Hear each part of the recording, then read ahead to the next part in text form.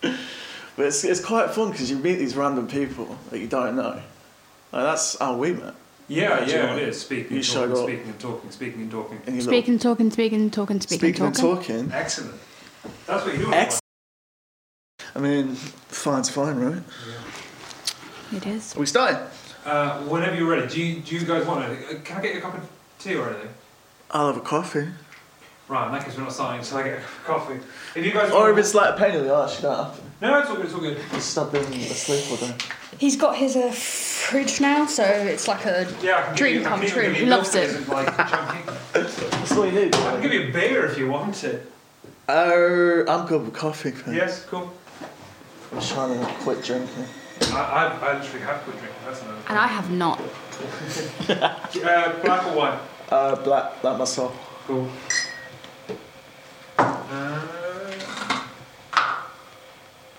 One sugar, if you've got it. Yeah, I got it. He's got everything. I got everything. Everything. You want any Tabasco in that? Yeah, please. I got Tabasco. All of it. I got pepper. Yeah. And a tea bag in your coffee. Oh, please, mate.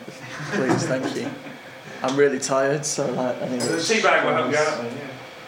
Humanly possible. Put it on my Somebody eyes, told me that tea had more caffeine than coffee. Less. And I don't know if it's true. Yeah, it has less caffeine. No, apparently it has more tea. I don't believe that. That's what I said. I'm gonna look it up. The game. What, is in the wrapper? No, as in the game. As in you lose the game. What was the game? If you think about the game, you lose the game. What? Coffee does have more caffeine. I've been lied to. I'm really upset that I've lost the game. Yeah, you should be. What you need to do is wait half an hour, then tell everyone you love. Because I lost the game. Mum lost the game. Oh, like, God. Half people say, like, oh, I don't get it, what are you talking about? The other people say, fuck, I've not thought about the game in 10 years. It's true. Have you not heard of the I game? haven't thought about the game in 10 years. Casey's a weird. He's not old enough to know about the game. How old are you? I'm 19. Oh. But we talked about this a minute ago. Yeah. But I was like, I'm not young, you're old. Yeah, he is old. Anyway, so I'm offended. I was like, well, everyone's old to an 80-year-old. To be fair, he is a bit of an old man, aren't you, Dan? I'm a very old man. I don't have a table for you, but I do have. Yeah, just dump it on the floor and I'll try my best to not knock it over. That's got to be risk factor. This is not OSHA compliant, but it is yours. Thank you very much. Cool. Thank you. We're currently rolling, so whenever you're ready, let's get into it. All right, and then you just want to cut the first bit off. Oh yeah, that's super easy. Yeah, we can do that. Okay, cool. All right, so Mad Truth Podcast. Sup? Hello. Yes. Poet, musician, lyricist. Yeah. It's a lot Mickey of things. Woods. Yeah. AKA Wilted Flower. Miss Flower. How you doing? I'm good. How are Special you? Agent Flower. Special Agent Daniel Flower is Egan as better. well is here. Oh yeah. Who Also you might the drummer. remember. Yeah, you're not as important. Also as Also this the one. drummer. Now, before we do I thought it was a solo thing, for so long, and it was like, it's not. I mean, You lost the game. He kind of You were wrong. wormed his way in, so. We'll get into that in a minute, but first we need to do advertising. So we're Yes, we do, We're yeah. currently recording from the incredibly kind of fancy new teaching studio that I have in the middle of Long Eaton, which is very nice and has all the gear for recording and playing drums, guitar, piano, everything else. And Podcasts. Absolutely, and podcasts. Ah. So, if I'm still desperate for work, so teaching stuff, if you need the teaching of the learned. Dan was gracious enough to invite me down to record this episode of the Mad Truth Podcast at Deegan Music. So, yeah, go and check it out. Go and have a look. Go and... www.deeganmusic.co.uk. And then you can feel it like reverberate around your soul, and But you can't feel it'll it give you joy and out happiness. here because I've got things on the wall so you cannot hear it. Have a listen. Okay, you can hear it a bit. I already did the clapping. Yeah. Why are you trying to... I just want attention. Okay. Anyway, now Don't that we we've all? finished in the line. Why would we be let's here get back otherwise? to the reason today. Mickey, Yeah. I'm the poster boy for nervousness and neuroticism, right? It's like my thing. It's what I do, right? So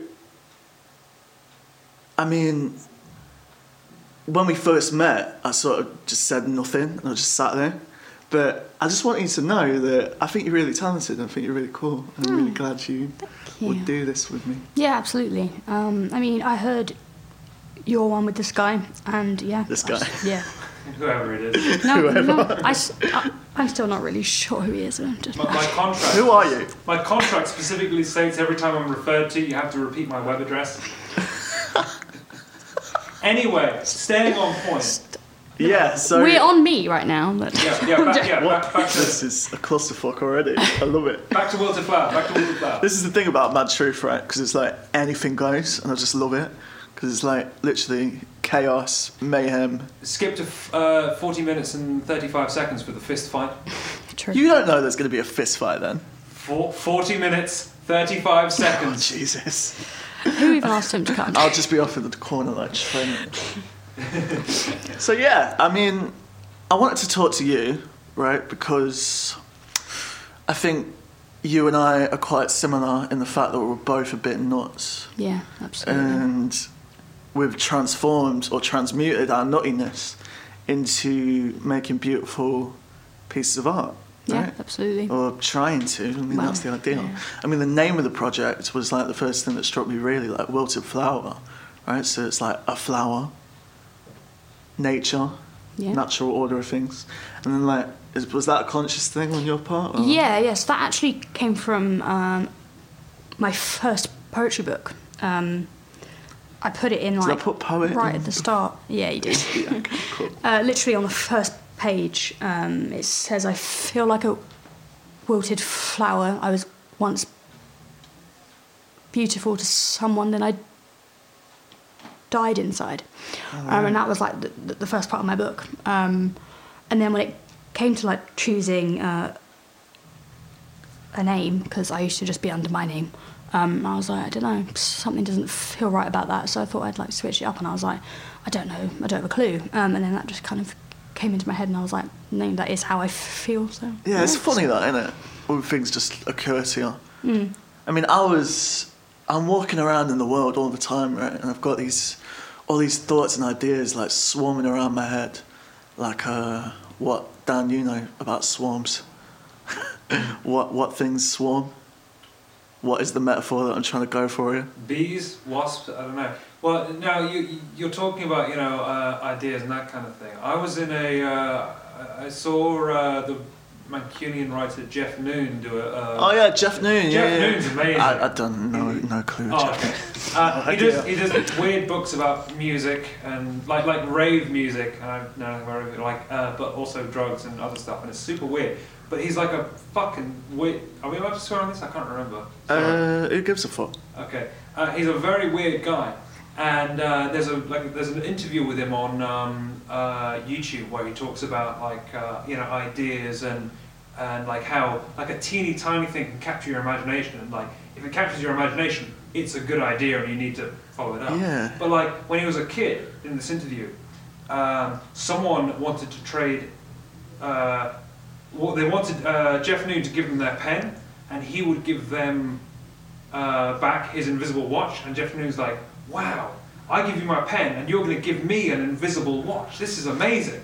And like, clearly he was being bullied, but he just thought it was the coolest thing ever. And it's like the weirdest thing can strike you, and like as long as you you get kind of hooked up on it, it's like it's a cool and useful idea. But the watch was not actually a watch. It's an invisible watch. So there was no watch? No, absolutely not. He just got the pen stolen. To him, there was. Exactly. It's a cool, weird idea. So this was like when he was a kid. Like he talked about like one of his books. He saw like a book cover in a store, and he misread the title and accidentally wrote a book about misreading a book title. Like, to be honest, I would do that. I think he said something else, and he... That's amazing. So this whole thing came from just a mistake.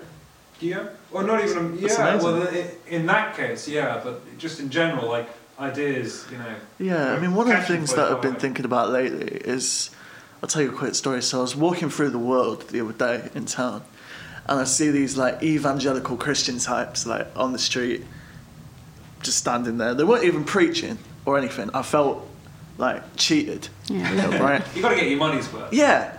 Well, I actually didn't donate anything because I'm a sinner, essentially. That's what I am. I'm a dirty, dirty sinner, right? That's the only reason why I'm here. Anyway, so I'm walking along. They're there, and they've got this massive sort of billboard thing saying, what was it saying? The search for truth. And I had a premonition, I had a vision of my younger self running up to him and saying, "What do you mean?" Yeah. When you're searching for it, how do you know if you found it? That's what I want to know. Yeah. So I wrote this thing down on my phone, right? Which, if I could find it, right? It was like one of the things that I wanted to bring up as a discussion, right? Because it's something that I've been thinking about a lot, and you do this quite a lot in your what's your album called? Crow in the Dark. Yeah, so that's another thing. It's like beautiful and amazing. It took me a solid 2 weeks before I was like, Grow in the Dark.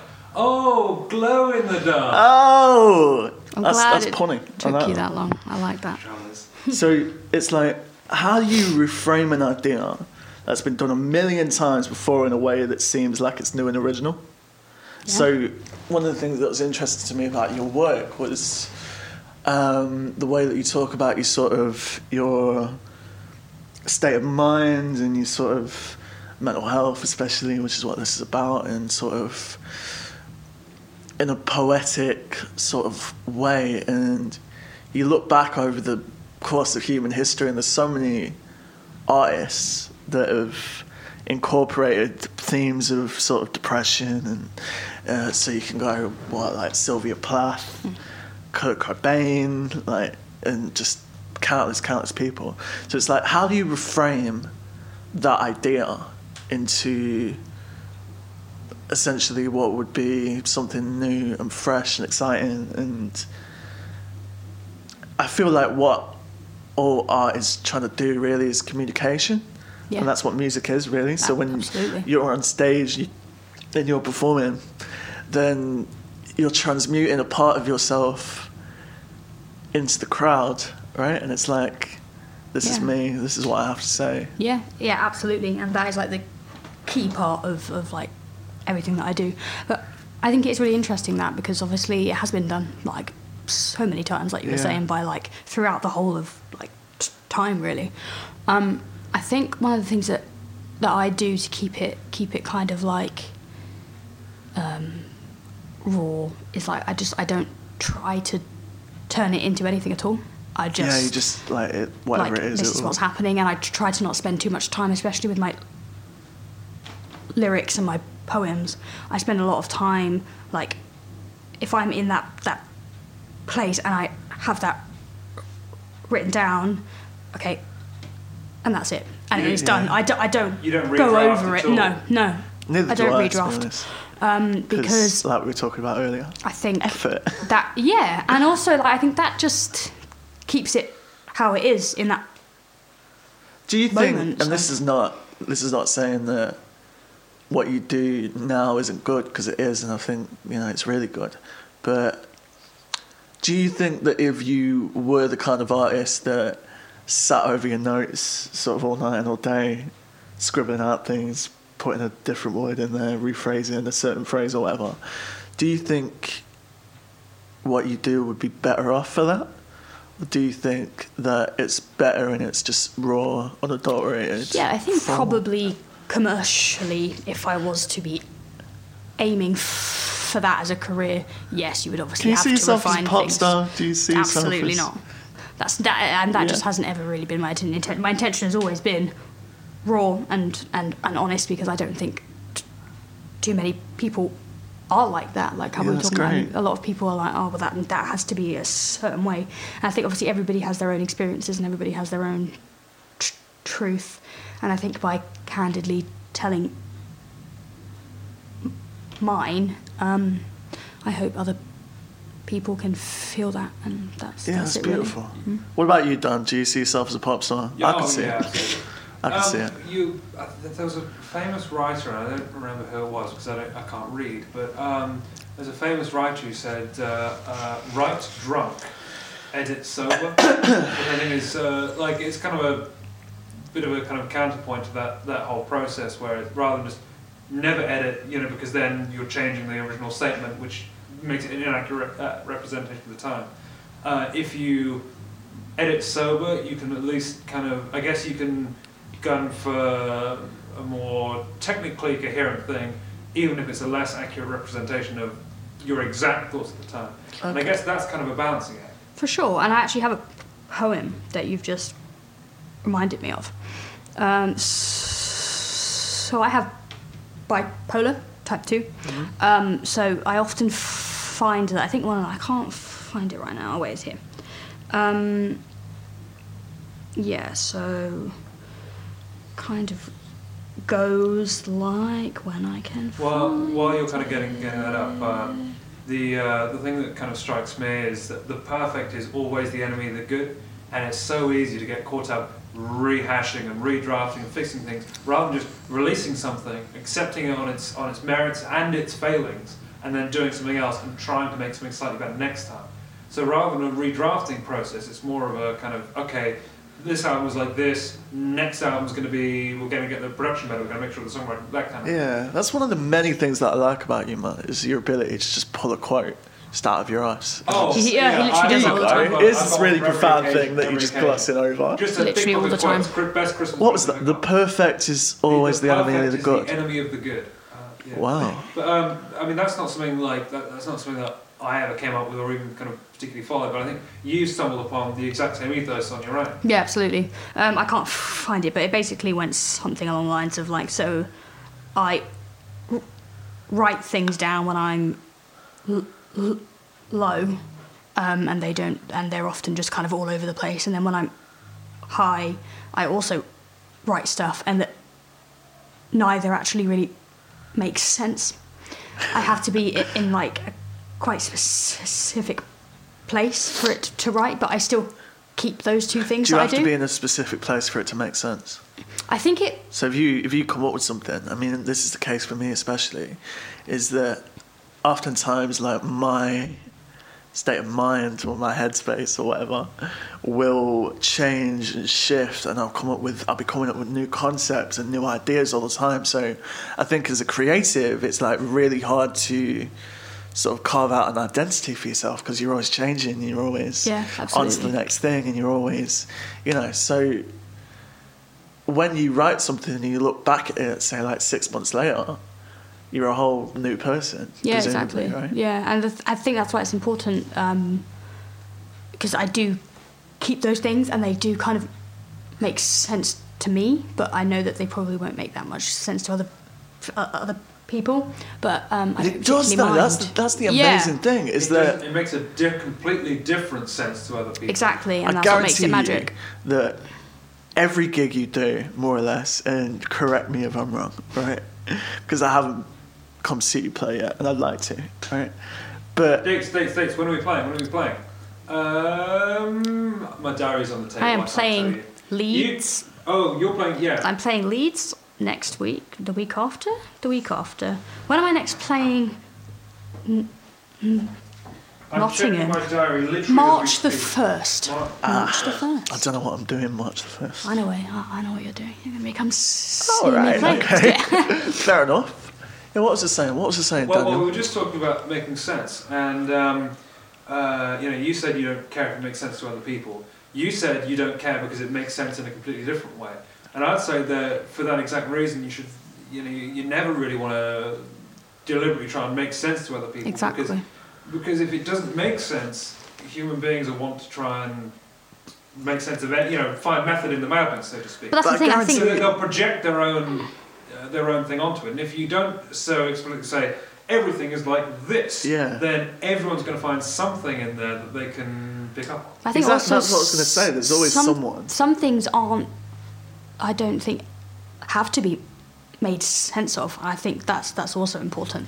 Just things don't have to be made sense of. Casey knows full well I'm a big fan of it doesn't need to make sense either. Absolutely. It really doesn't. But it doesn't matter if it makes sense in in a tangible, linear way. it's all about feeling and all about emotion and all about intent, right? So if Yeah, you do a absolutely. performance, I guarantee there'll be someone in that crowd that vibes with what you're saying. Absolutely. I and don't think I've relates ever to something that you're saying. played a show where somebody hasn't told me that, which is really, and that's always just been something that I really appreciate. And how long have you been performing for? Performing since I was about 16, so. All right, so 16, years. you're 22 now. 22, yeah. So 6 years. that's maths of years. Yeah. And 6 years, yeah. That's at least 3 years. That is that's- at least and some every years. single gig you've done, Yeah, someone's yeah. come up to you and been I've hey. always heard from someone that like, yeah, that I kind that they kind of understand, and obviously they understand in their own way, and like something Yeah. that I've said they're able to hold on to and be like, well, I think I've felt like that, but I guess it's how you interpret it, and I do that with other people's music, and I think it's really incredible how you won't ever really know for sure exactly what somebody else is trying to say. And Yeah, I that's think that's beautiful. what's That's important. like it's the beautiful thing about I think music, especially, right? You were talking about that in the context of you particularly name drop Sylvia Plath and Kurt Cobain as kind of artists trying to kind of express emotions. Like, I mean, it goes a hell of a lot further back than that. And I would say that, you know, we have more laptops now than we did about 1,000 years ago. Yeah, we're Really? recording on one right now. Absolutely. Do we have more laptops? Exactly. We've It's got funny, at isn't least it? one more laptop than they had 1,000 years ago. They didn't have the internet. This is back. Yeah, this is In yeah, your this is day. back when I was a lad. It's funny because there's a running joke in this room that Daniel Egan is actually an old man. I've been an old man since I was about 10. Yeah, that doesn't surprise me. Everyone knows that. Right, Everyone so knows what that. is it like Benjamin Button syndrome? I Have think you got a it's- problem? I don't know. I He think- has quite a few problems. Yeah, I'd say. I don't know. Anyways, you We know, love you, it's all right. 1,000 years ago, Don't worry about obviously the world was completely different. Yeah. But human beings fundamentally feel exactly the same way about everything. And although, because of the experiences of my life, what I would consider the happiest or saddest or whatever I've ever been, although that's for a completely different reason than the happiest or saddest you've ever felt, you're still talking about the bounds of human emotion, which don't really change between people or, you know, across literally millennia of human beings drawing things on walls to try and make other people feel things. Yeah, I think the hallmark of sort of health and doing well is balance, right? So I've got a friend in London who's a therapist, and she once told me that, Casey, you've got no balance in your life. You need balance. And I keep hearing this over and over, balance. And then I got into a lot of Buddhism when I was sort of 16 and onwards, and there's a lot of things in there about sort of Taoism and walking the line and doing everything you need to do to sort of remain on the right track. But I was just curious because you mentioned you were bipolar a minute ago, and I'm not diagnosed, but I've got some of the symptoms and like the mood alternations, right? So if everyone's searching for balance, then how do you reconcile that with these sort of violent, or maybe not violent, but mood, you know, obviously like you're altercating between one thing and the other, right? Yeah, absolutely. I think how you were just talking about, like, obviously a healthy kind of thing is just to have a kind of it for it to be even, which is a thing that I actually experienced for the first time last year, because when I was actually diagnosed, I'm on the right tablets now and everything, and I think that was the first time that I actually got up, and I was like, I just feel okay. Like I don't feel happy. Like I don't feel sad. I just feel okay, and What it was was that like like? honestly the happiest I've like ever felt in terms of like peace, as opposed to, That's because obviously amazing. I wasn't exactly happy, but that's what. I don't know, it's really hard to explain, but that was... You were just that on was, a level. Yeah, which was weird, because that obviously when you've only ever experienced the highs, you know, and the lows, it's really just comforting, actually, and I was just that's amazing. smiling then, yeah. Okay. But yeah, before that, yeah, it did just feel like I was either kind of like floating either I too always high think or too low. it's quite. Artist types are usually quite volatile anyway, Absolutely. and usually quite explosive personalities anyway. So I'm like, well, surely, if you're trying to like look after yourself, then maybe don't go into a field where you're like spilling your heart out. And Yeah. but you do, and it's Yeah. amazing that you do, because you've obviously got something to say and you want to say it. Absolutely, but Right? it is hard. Like it is. Like I do sometimes think like, why? But I just, it's like I feel pulled towards it. Just, and I always have done. Yeah. Just.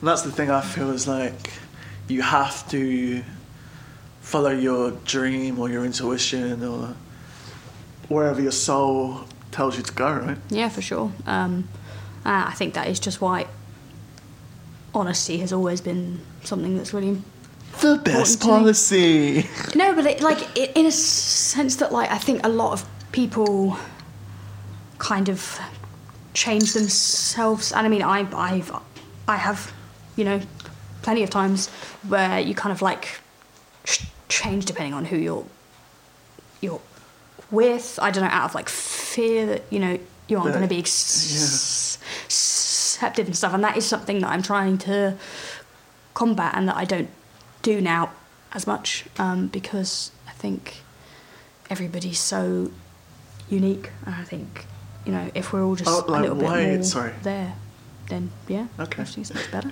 I was going to say, like, why should you give a fuck? Like, I was in a place recently, last week actually, where I was with some friends, and there's maybe 2 people in a room of like 10 people that I actually liked. And I was just in there like, what am I doing? you know? Yeah. And they're talking about things that I don't care about. They're loud and obnoxious. And I'm like, get in the bin. Yeah. Why? Yeah, exactly. And I'm just there like, okay. I appreciate 2 of the people in here on the level of you're human beings, and not like I'm treating like the other people in the room like subhuman scum, but like, you know. But no, I'm not doing that. But yeah, there's a little part of me that's like, Case, what are you doing? Like, leave. Your talents lie elsewhere. You have other things going on in your bubble, in your universe. There's more than this. Yeah, absolutely. You know. So is that what you're looking for? I mean, you just said that perfection is the enemy of anything that's good. The perfect is the enemy of the good. I'm very sorry. Well, Nail me to the cross, please. I mean, I can honestly go, and Mick knows this, Mick's seen me do it. I can go for a solid half hour on the difference between perfection and the perfect semantics. It's all good. Yeah, I know in terms of kind of being honest and the decision to be honest, like, trying to figure out where to pick this train of thought off because I'm about 5 minutes back in the conversation.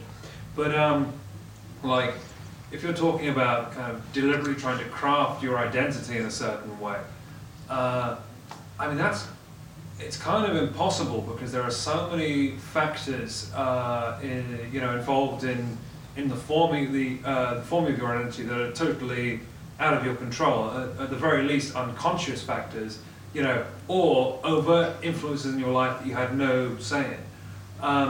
That it's kind of, to me, it seems kind of redundant to talk about trying to craft and develop your identity in a certain way, because the best you can really do is craft and develop your aesthetic, which would then influence the kind of people who... How do you mean it's aesthetic?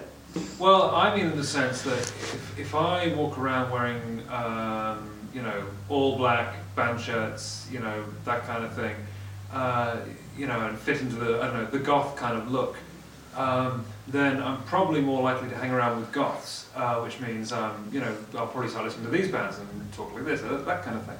But as far as trying to change the content of my character, like in anything less than literally like the course of a decade or something like that, it's really, there are so many external factors that you can't control in that.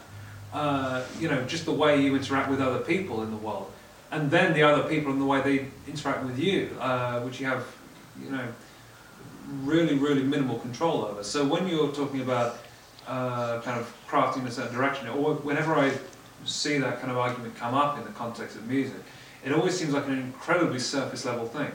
Oh, it is, and it always is. I think it always is surface level, because, like as you said, you can't change things like that you kind of are, really, like the subconsciously as well, like you were saying, like it.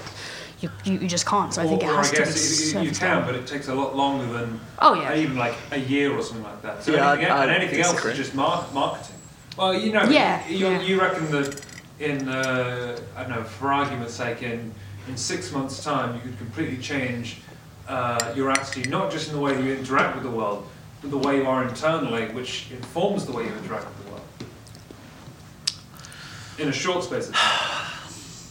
I think people, and this is something within my own head, that I'm a person full of contradictions, right? I say one thing, I actually mean this other thing, and then I actually really mean this other thing that I'm not talking about, and it's just a mess, really. But my thing is that I'm a control freak, pretty much, and I'm trying to constantly get to a point where I'm like, did I tell you the story? Like, one of my first memories, I think I mentioned this on the last episode, actually, is one of my earliest memories was being in a traffic jam as a kid and seeing just cars for miles and miles and miles. We were on a motorway at night, and it was quite like, I think about things a lot in like images, right, mentally. So it's just cars for miles and miles and miles, and I just remember being like livid and like actually enraged because I saw the whole motorway. It's like a race. I was like, well, it's not, right? But I was so annoyed because I wasn't anywhere near the front. So I think what I'm trying to do is I'm constantly trying to get to a point where I'm like, this is it, this is it, this is it, this is the pinnacle of what I'm capable of, right? And I don't know whether that's insecurity in myself. I don't know if that's because of the environment that I was brought up in, that I'm sort of navigating my way out of now, but it was sort of abusive and toxic and sort of miserable. It was all right as well sometimes. That's what I mean. You have to sometimes learn if things. You're basing your identity on, I mean, this is something that I realised very, very recently in a very painful sort of way, was you associate yourself with everything bad that's ever happened to you. Yeah, absolutely. And you carry it around with you like a bottle of water. Don't you judge my bottle of water. And you just carry it around with you like all the time, and it takes a toll, you know. It's like heavy. The thing is, I think it often clouds things up. Like, I think that is a little bit of an overused kind of phrase, but it really does. Like, the horrible stuff often clouds things up so much. Yeah, it's that like it often makes it vision, really, right? yeah, then it makes it kind of often hard to kind of think, right, okay, but also there was this. And you kind of touched on something earlier about how you're talking about like the pinnacle of like what you can like achieve, and I think we were talking about this the other night, how you can just always improve, just in every single kind of sense of the word, and you can always, sure.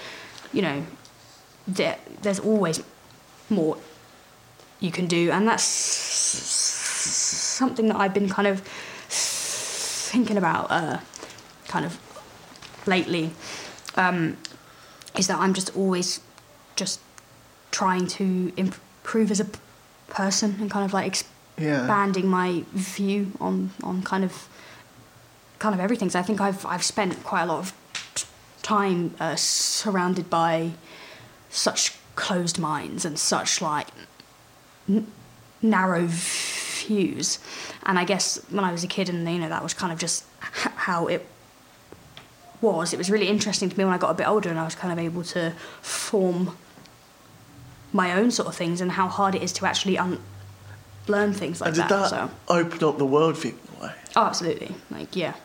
So Completely. you're living in this like bubble, and then the bubble pops, and Yeah. you're like, oh, there's this whole other thing. Things exist, yeah, and then that's how I kind of just educated myself, and I'm going to talk about queerness. What a surprise! Excellent. But just from Have no like, fear, gayness is here. but just from like spending a lot more time with kind of like the queer community as well, like has just really expanded things more, and I'm always so eager to learn about how other people experience life, because I don't think anybody experiences it like somebody else. That's the weird kind of like not the paradox, but like we were saying earlier, you know, my experiences are completely different to yours, but the way I feel about them is exactly the same. Yeah. Or at least, you know, my happiness is the same as your happiness. But then also, I think you're completely right in that, you know, any one person's experience is completely different of everything, insofar as the way they engage with it. Completely, yeah. I don't know. That's what I mean. I think we can always learn, and I think that is just incredible. Like there is not a single person out there who knows everything, and I think that's awesome. I mean, as with so many things, I view it as a negative rather than thinking, oh, we can always improve. I'd rather look at the other way and think, actually, complacency. It's that goth aesthetic, man. Pardon? It's that goth aesthetic. Yeah. It's putting something like a bright yellow hoodie. I'd rather view it as the negative and think, rather than I can always improve. Complacency is the absolute devil. Yeah. It's a demon. Well, absolutely. Yeah, You know, it's not so much that, you know, we should always be improving. Because I think, you know, that's a really good and healthy way to think. But in practice, you know, complacency is, you know, the kind of jaws snapping at your heels. You know, it's really. But I think the complacency chases the improvement in a sense. Like there are two different ways of viewing the same thing, I think. But I mean, you know, in terms of everyone kind of experiencing things and engaging with them in a completely different way, like you can kind of, you know, no one really learns the same way either. No, you know, that's kind of my experience as a teacher is, however you try to get something across to the student, you're always wrong every single time till you've explained it about 5 different ways, and suddenly it's the 5th way they're like, oh yeah, that makes perfect sense. Yeah, well, I just said that first. Why is that, do you think? I don't know. Well, it's just, I don't know. I haven't really. So it doesn't click with you until you're presented with the information in a certain way, framed in a certain way that you understand it. You know, visual learners, kinesthetic learners, that kind of thing. But I mean, you were talking more broadly about, you know. But it's the same with life as well. Like you get to a point where I'm constantly searching for, or I was anyway until very recently, I was constantly searching for the answer to a question, and I didn't even know what the question was. I was like searching and searching and searching for this answer that I didn't really, but I knew there was something missing, right? And it's only when I got into this certain situation where I sort of stepped back and stepped outside myself for a bit, because people get so like self-involved all the time, and sort of you're in your own little world going about your life, and you know, and that's understandable, because I suppose it's a defense mechanism in a way. I suppose it's like self-preservation, but it's only then when you step outside yourself that you realise that you see yourself as the person you are rather than the person you think you are, and you go, all right, that's me, that's who I am, and well, I mean, you were always looking for this piece of you that was missing, but you didn't realise that you were whole the whole time. It's always no. I think when you kind of get caught up in your own head about anything, it's always like even at the best of times, an unhelpful thing, because the way that the world kind of, you know, experiences you is always completely different from the way you experience the world. I hate that.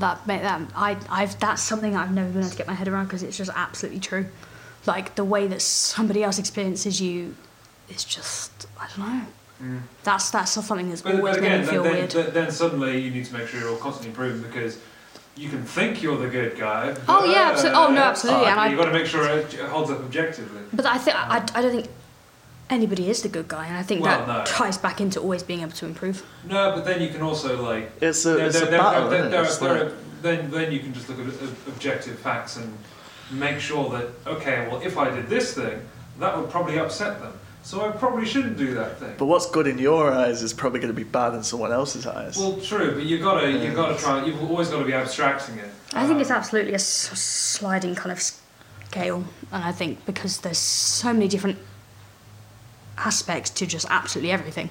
So, like you were saying, like something to somebody is like, yeah, that is the correct kind of thing, but it's not always to everyone. Yeah. But then, I guess as long as you accept that you also have human fallibility and can fuck everything up. Oh yeah, absolutely. And then make it right. It's never there. But that's when I start panicking though, because I'm like, don't fuck it up. The mistake never matters. It's the way you treat the mistake. Of course, the mistake matters. Don't come back from anything. If I can come back from anything, then anyone can come back from anything. Okay. Yeah. It's the way you treat the mistake. I'm talking about normal human. I was about to say I was about to go from the extremes. Like, there's some things you can't come back from. Yeah, I think you're right, but you gotta kind of have apology and forgiveness in your heart as much as you can. Yeah, but you've also got to have the self-awareness to see yourself going over the cliff. Self-awareness. Okay. That's something that I've definitely don't go over realised. the cliff. Well, no, but you can't get it right every single time, and to think you can is, for one, hubristic, and two, impossible. Complacent. I would say it is complacent too, because absolutely. that's something that I've really been thinking about recently. I actually wrote something the other day. Is there a worse punishment than becoming self-aware? Because I think because obviously you change all the time, like we were talking about earlier, and I think to actually be able to analyse your behaviour and like things that you've done intentionally or not, and be like, shit, that was wrong, or like that shouldn't have happened. That's not how that should have been handled. If you're sort of more nihilistic by temperament, then you can, what's the word, like ruminate on that, and you can absolutely keep that with you. And that's what I was talking about a minute ago.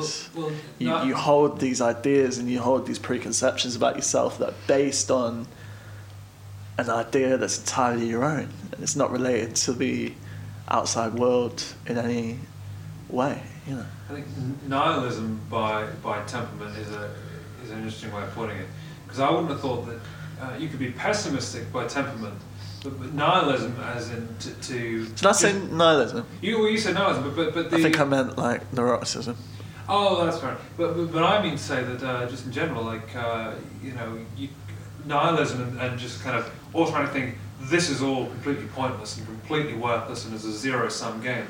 I don't think that's because in a universe that's like vast and limitless. Not even that. But you can be taught that. You can equally unlearn that. But it's not a question of like, I'm, for biological reasons I get angry more quickly than you do or anything like that.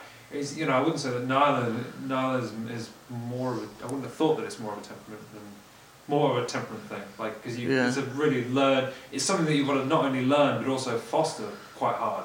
Is that when the fist fight breaks out and you're like, it's biological? 40 minutes, 35 seconds, here we go! It's biological. It's part of my DNA. I think it's interesting because, like, it kind of, like, if you do have a look at it from, like, such a broad view, it is kind of pointless. But when you kind of look at it from your own personal life and the universe that you've created and how we're all connected to somebody else's universe and somebody else's universe, I just think that is the point, even though from such a kind of large view there really isn't one.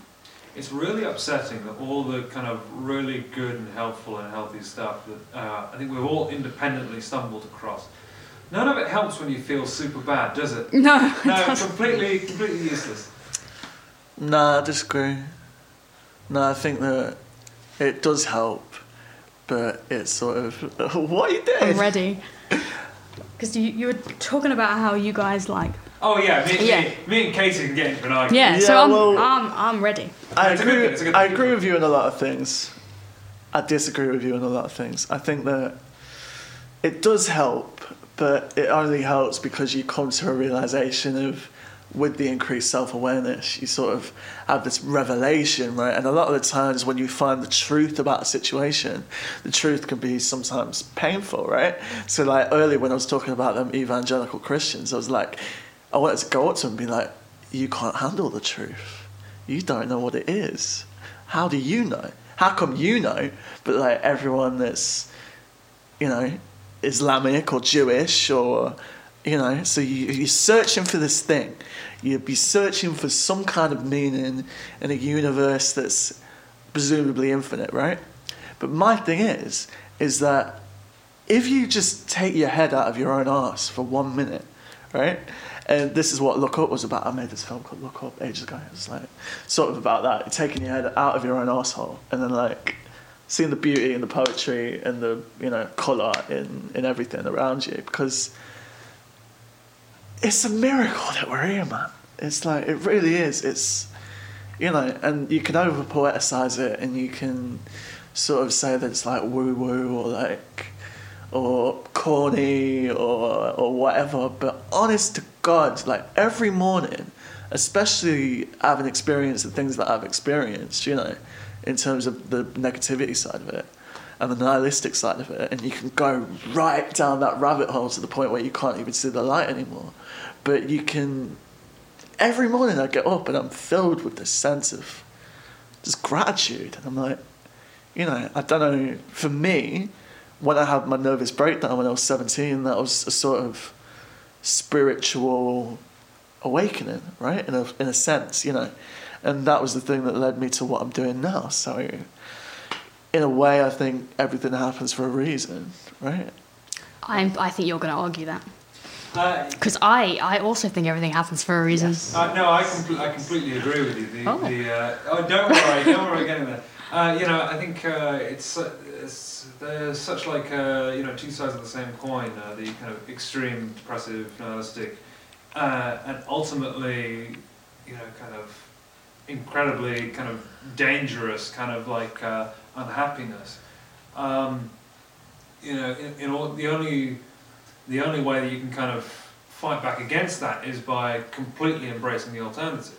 And I don't mean, you know, in a kind of theological sense or anything else, but just kind of trying to be a force for good. And it's like you said, it sounds super corny when you say, oh, I need to fill my heart with love and just be good to all other people. Unicorns and rainbows. Unicorns and rainbows. But it absolutely, you know, that really is the only way you can fight back in a world that is just absolutely grim and unfair. Sadness in the Sadness badness. and the Badness, absolutely. That's the name of the upcoming Wilted Flower album. It's not. It absolutely is. It absolutely is. And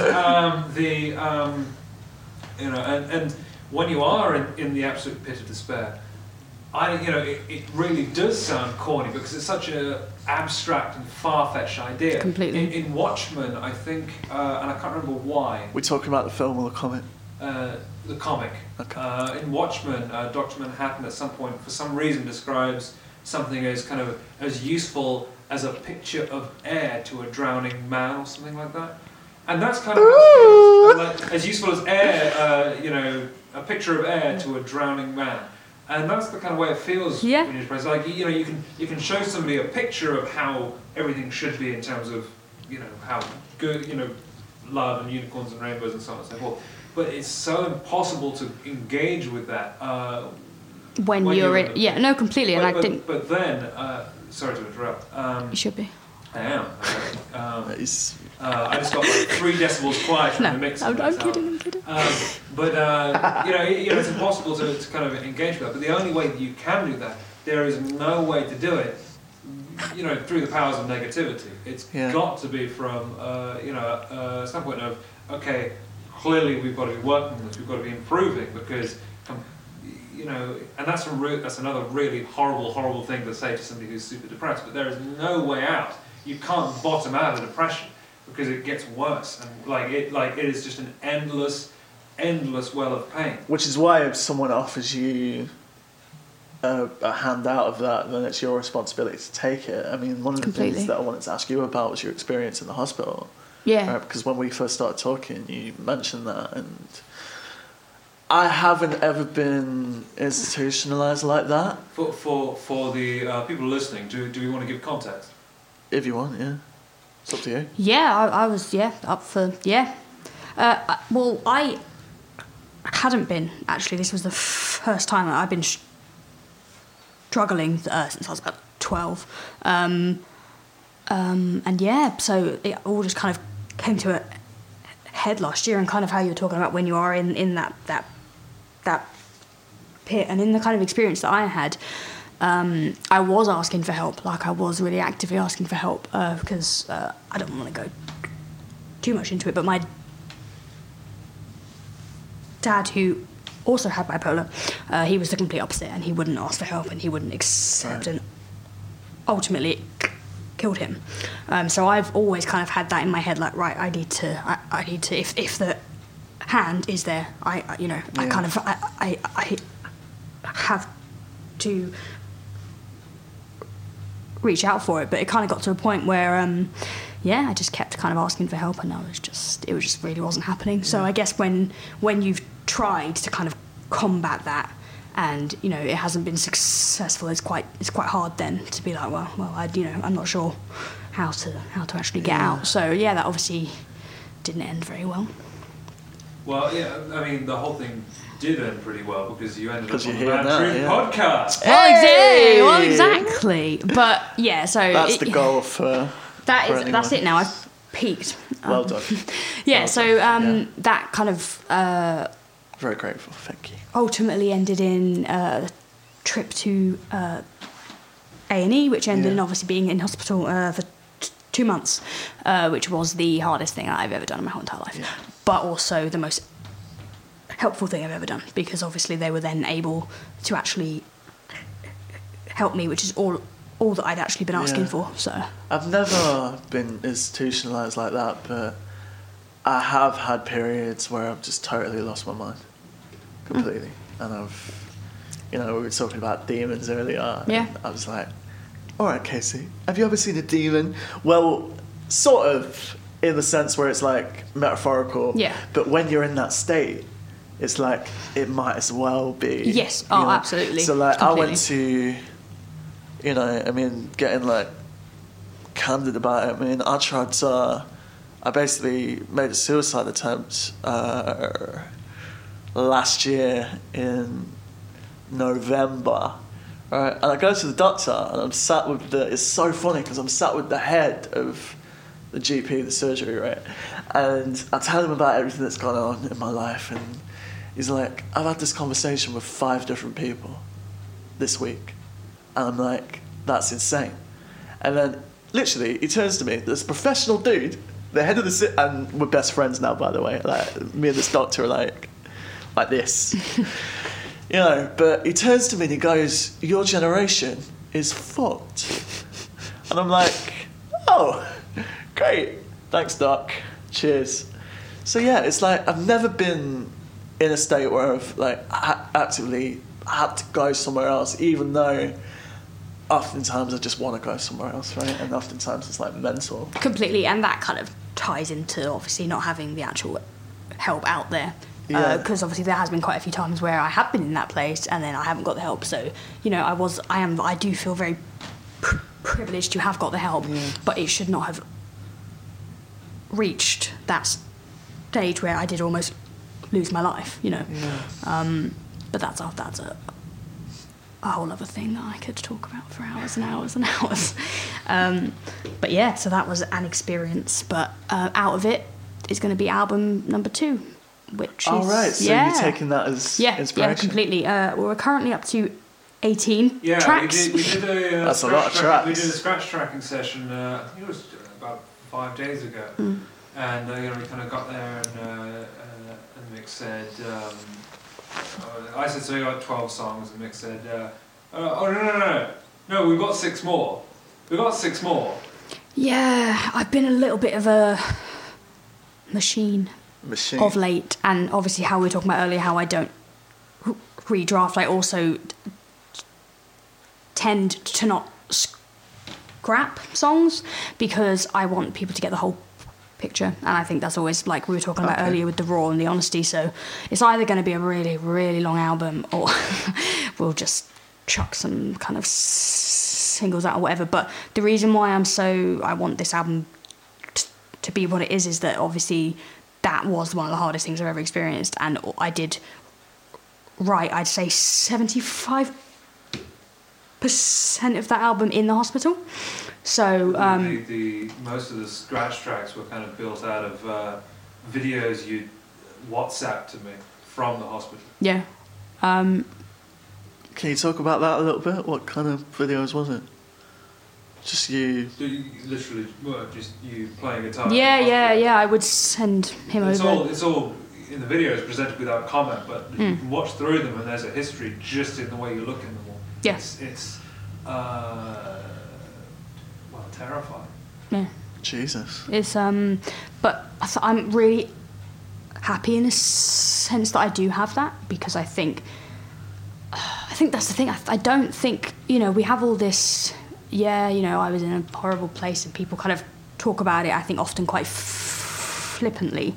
And I think to the point where I think it helps other people understand more, I think, if they can actually... Because I think in those I think they only talk about it like that because it's, if you actually confront which you need to do. Yeah. If you're going to have an objective point of view of yourself, then... But you need to see it for what it is, right? Yeah. And if you need help, then you need help. Yeah, and it's exactly. like, But that's hard, and that is hard, and that is scary, and it's one of the hardest things I've ever done. Yeah. And it is artificially a lot harder than it should be. Yeah, completely. Why is that, do you think? Well, I mean, if you talk about stigma, that isn't a very long, question for a very long podcast. I think the answer to that is austerity, and that's and we can get into that. AKA the Tories. Shay Egan over it. But even things personal, like, I mean, you did get through it. Mm-hmm. We're very grateful to have you here. Which is a absolute surprise to me. Like, and I'm not even just saying that like it. I am actually surprised. Do you reckon it's acceptable for me to go for a piss on my own podcast? Yeah, if you have to go, you have to go. We can hold off for like 2 minutes. No, keep talking. Yeah, cool. We can also cut you out asking if you can go for a piss. No, everything. You know where you're going? No. In the foyer down the corridor. Looks horrible. But yeah, the whole thing is pretty pretty grim. Pretty grim. How was that for you, though? Oh, it wasn't very much fun.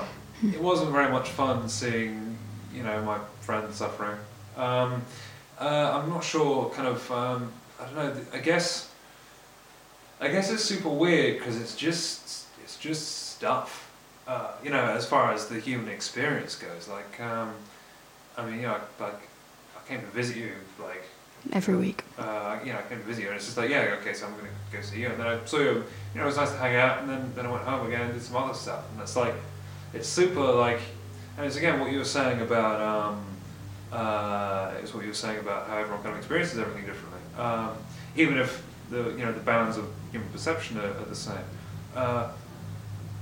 It's just, not that it was just stuff, but it wasn't, when I saw you, it wasn't like there's suddenly a load of fireworks going off saying, you did it! Yeah. You're now 10% happier. Yeah. But it's just more human experience stuff. And I guess that's the fronting nature of help is, for one, it's not any big act that will be ultimately rewarded or anything. Well, I say that, I got pretty heavily rewarded because now I get to hang out with my friend more. Yeah, that's true. It got better. But as far as actually helping someone, there's no obvious sign that says you did it. Yeah. And as far as complacency goes, there's also no obvious sign to say you fucked it. Yeah. Did it? Messed up. And it's not linear at all. I think quite a lot of people who maybe don't understand, and now obviously I've been in the hospital, and now I'm out, and they're all like, "Well, that's it. you're ready. It got better. But I have got, obviously a long life ahead of that sort of thing. And I think it's very interesting because you were saying how kind of like it does kind of carry on for you, and you would come see me in the hospital and then you'd go home and like get on with stuff. What was really striking for me when I was in hospital, that's the first time where my life stood still, and there's no other way to describe it, because I didn't have anything to do, like, and not even in just a trivial sense. Didn't even have The Sims until I bought my exactly, like it was, but like it, not even in a trivial sense. My everything stood still. So that, like, it's interesting to hear how because obviously for you came to see me, and then that was what happened in your, like, that part of your day, and then you went and did like other stuff. Like, I think that was the thing that was actually what I found the hardest, is that everything did for that time completely stand still, and it honestly, not even being dramatic, felt like 10 years. Genuinely felt like 10 years. Like, it was that long. Laborious. What are we talking about? This is. I'm like, I say I'm the poster boy for nervousness, and I'm the poster boy for professionalism. So this is that's what I am. That's what I do. This is just this is in the hospital. Like for me, it's kind of, it's what I did every other week. Make it obviously a completely different experience being on the other side of that. Oh, completely. And the fact that you did come every week, like, that was the highlight of my week. That was it. Was well, it that would be for anyone? Well, of course. So what was it actually like? It was.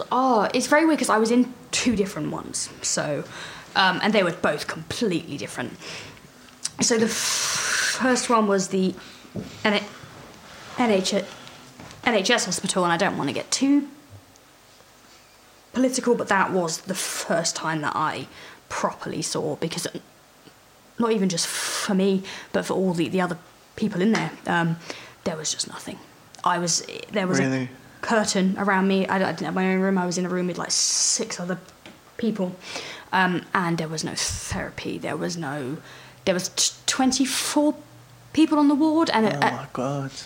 I think at any one time there's like 5 members of staff, something like that, and there were people there that had a variety of different issues, and I didn't feel safe in the hospital. That was actually the time where I actually attempted in the hospital. Oh my God. And that was actually an extremely serious one, and that, because I didn't know I could not see for like, I didn't have a clue. I didn't have a clue what was going on, and it's every day.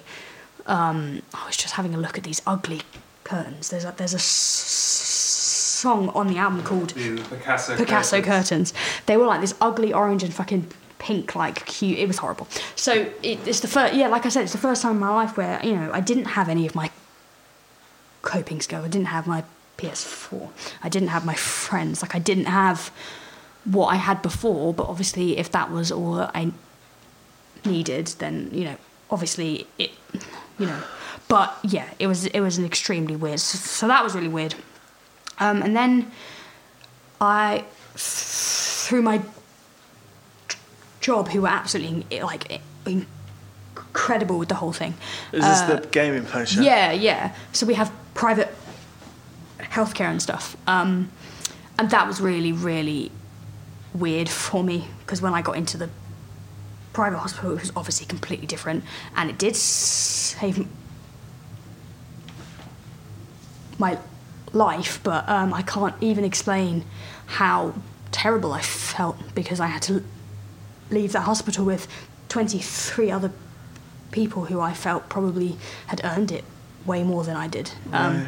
That was something I really found really difficult. I think I probably talked to you about that quite a lot. But it's the same thing again. There's no there's no fireworks and fanfare for you got better, you did a good job. Yeah. But I mean, getting through something like that is amazing. Is a pretty good job as far as it goes. Yeah, I just think it's completely unfair that not everybody has the access that I did, and I'm honestly incredibly privileged in that I did get that help. But yeah, that was really difficult for me. I mean, it's a process, right? I mean, it's you go from point A to point B to point C, right? But I think with me, what happened with me is I've got this tendency to draw a line in the sand almost and go, all right, that was me then, this is me now.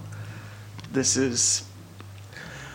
I have a difficult time You never know. keeping it all together, right? Because I'm like, okay, well, the past, the present, the future.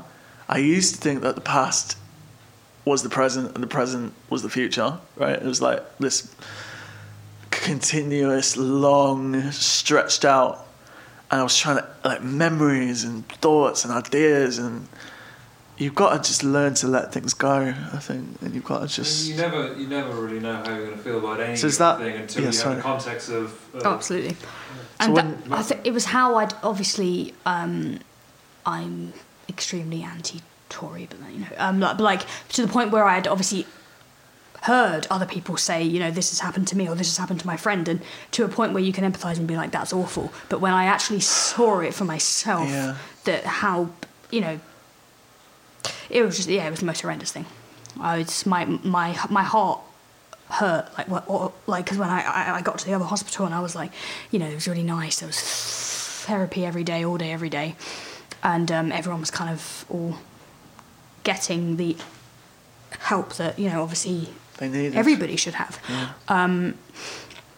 So I think it is a hard one, because obviously I don't think I would still be here maybe if I hadn't got the help. So it's a really weird one, because obviously I'm, you know, happy that I am here to a certain extent. So are we. But it's also very, very hard to be like, you know, there are so many people out there who are suffering, and I think that's a big flaw in me, that I sometimes get too caught up in that, to the point where I was like, I don't actually want to head off to this other place, because like it just feels unfair. So yeah, that was, I think that was actually the hardest bit. That's very empathetic and very, like, brave in a way to go to be in that state of mind and still be thinking about other people. It's kind of amazing. That's a pretty damning statement on you know if in that place the first thing you're doing is still thinking of other people. But I mean, the whole thing is super weird, because as you well know, whenever, you know, if you're super depressed, then you'll be a total, you know, be really awful to yourself. And then, other people. Well, yeah, potentially other people too. But then suddenly, as soon as somebody, you know, you particularly care about is depressed, even in the middle of your own depression, you flip over and say, "Wow, don't do that. Yeah, you're that's better what than happened. That. You deserve Yeah. better than that." And then, you know, then you go back to yourself, like, "No, shoot myself like a dick." Yeah, Yep. absolutely spot on. Yeah, that's literally what happened. So how do you look after yourself now then? So you're at the hospital, you're living your life, you're working on your album. Yeah, I mean, I think that's a key. How do you keep yourself on a level? Because, like I said earlier, I'm someone that's quite volatile. Yeah. I'm like bouncing off the walls. You know this. You've known me for quite honestly, a while now. Grounding myself has been a really important thing. Do you ever get nervous when you're about to go on stage? Not really as much now, which probably sounds really weird. Do you want me to answer this or not? Yeah. I mean, we've talked about this before. Yes, Mick gets nervous before they go on stage. I do get nervous, but I think as soon as I'm on the stage, I'm fine. Great, okay. Because it's just, I think, this is going to sound so like, but it is a part of me, like, honestly, and and everything. I think because of the aspect of me being completely honest and raw, I don't have to try, in a sense, because I'm not trying to be something that isn't just who I am. Do you think it's harder to be authentic and real and raw, or do you think it's harder to put on this facade and put on this mask and put on this persona? I think it depends, because I think they're hard in their own ways. Having, like, kind of experienced the two, like, an example of that was at uni. So I was thrown into, like, this group of people who were just technically incredible at, like, singing and all these instruments and stuff like that.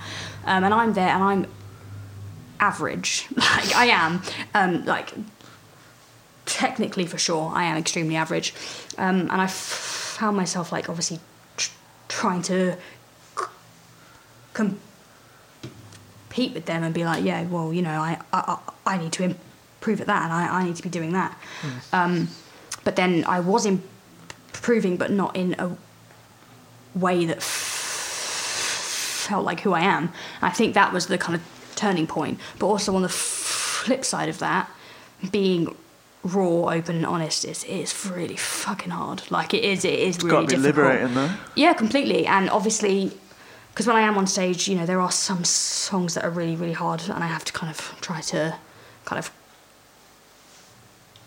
calm down in a way, yeah, for sure. Yeah. But then obviously, like I was saying earlier, when I get people afterwards that, you know, even if it's just one person, they just say like, yeah, and that's how I feel, sort of thing.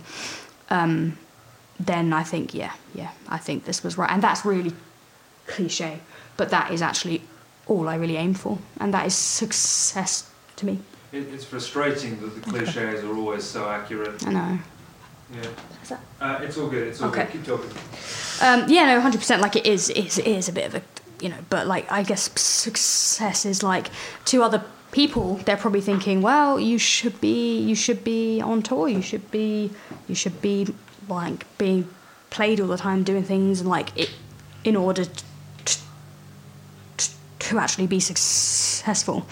But I do feel extremely successful because you're that I've achieved what I wanted so to. it's like doing what you want to do by your own standards. Yes, completely.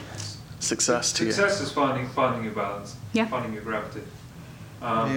If only it were that easy, because it slips away so. And but it you sort can't of is, though. pay It sort of is. rent with that. You can't. You absolutely Not can't. true. But that's why it's a balance, I guess. The you know, if we're talking about, you know, finding that balance and then losing it, therein lies that complacency. You know, you've got to always be working to get back to that impossible ideal point where everything's finding it, and then you lose it, and then you work back to it, and that you're is constantly life. working towards that point. Not that you never have any problems, but it means you're better equipped to deal with it. And I think whether we agree or disagree on any of that, I think we've probably all got some common ground there. Yeah, for sure. Yeah. Please don't beat me up just because I don't agree with you. And if you wanted to hear that, you can scroll back to 40 minutes and 35 seconds. We're at 1 hour 10 now, by the way. Oh, okay. Do you want to start? Before we do though, should we kind of do the kind of lap around the room trying to figure out what it is we're plugging? Yeah, I mean, Madjoof, like the page, do all that. I did have an announcement to make. We're releasing some, I say we. The royal we. We're releasing some original clothing designs very soon. Oh really? I didn't know that. You didn't tell me that. We'll put it that I'm very excited about. This is something I conjured up with a youth worker called Errol about a year ago, who's like, you know, the closest thing to like a decent father figure I've ever had. Yeah, he's an amazing guy, but I don't see him anymore, sadly, because of funding. Hey. Ain't that the way? Anyway, Rest in peace, we're the GT Leicestershire. yeah, I mean we're releasing them. I'm working on a couple of film projects that I wanted to talk to you about off air. We'll gossip later. Awesome. That's me. Go. Yeah, so I'm playing some shows recently. That's weird. Recently, but in the future. Recently, but in the future. Yeah, spot on. I'm playing Knots on March 1st. I'll be there. Yeah, you will. Depending on what I'm doing. We've expanded the lineup. Yes. It's a far cry from a solo project. Yes. Yeah. Which I just want to talk about really, really like quickly. Because I was always on my own, and I was like, yeah, this is my thing. But it's been the most incredible thing ever having other creatives' input on it. Because obviously, you know, it's my songs in a sense, but having other people's input on that has just been incredible. I think more than just in a sense. We've already spoken about this internally as a band, that kind of thing, but we're all very much in agreement that it is your band. Yeah. Democracy in band projects is highly overrated. It's hard. And to strive for democracy is to water down the very specific individual creative vision that any one person has. So they're very much still your songs. It's just now you don't have to deal with playing the drums on them. Yeah, because that did not go well. Or whatever. No, it has just been. It just. You should all be extremely hyped because it does sound really good. Because I'm just surrounded by talent. Honestly, and then I'm just here but yeah, no. So we're playing as a whole band on the 15th of April at Albert's. So that's gonna be mad. I forgot it's at Albert's. The Dead Notes, Velvet Blush, and Good Hustles as well. So that's a mad lineup. Cool. Mick says we're going here and playing this, and I'm just like, yep, cool, let's go. But yeah, obviously, other than that, we're recording album 2, and I've probably got album 3 done as well. So, so that's going to be cool. And we are also organising a tour at some point this year. Yeah, let's not announce any dates before. We're definitely not, no, because I have no. But it is going to happen. Yeah. So yeah, that's me. If anyone in the audience wants to follow Mick's footsteps and go from being a solo project to having a really good band who are really good, then the best place to start, like you did, is to pay me money to do drums, because I do money and guitar, and I think I do money. I do lots of money, not enough money, but lots. Okay. You asked me to do drums, so I did drums. Then you were like, oh, we need someone to do the bass, so I did some bass. Then we ended up tracking some violin for you. And now I'm in your house. And now, not in a weird way. Literally now, guys. Roommates. So I do a lot of. I teach and session for guitar, drums, bass, piano. Show off. Deegan Music, brought to you by Deegan Music. I don't teach it, but I can get away with it. No, Dan, seriously. All this good stuff. So if he is awesome, and he's probably the person that actually works the hardest that I've ever met my whole entire life. I mean, I've known you since about October last year, and you've already done a stupid amount for me, and I'm really grateful. Yeah. And he is a good boy. Happy to help, but always be doing more all the time. Totally. But www.deeganmusic.co.uk. Mad True Podcast. This is it, people. Goodbye. Much love. See you soon. So long. Thanks for all the fish. See ya. What fish? Yeah, what fish? It's fucking. What's the space one? I told you. I'm freaking out. You're a nerd. The space one. Hitchhiker's Guide. There we go. No. Nerd. No. I don't know what that is. Okay. Right. Well, we'll cut it off there.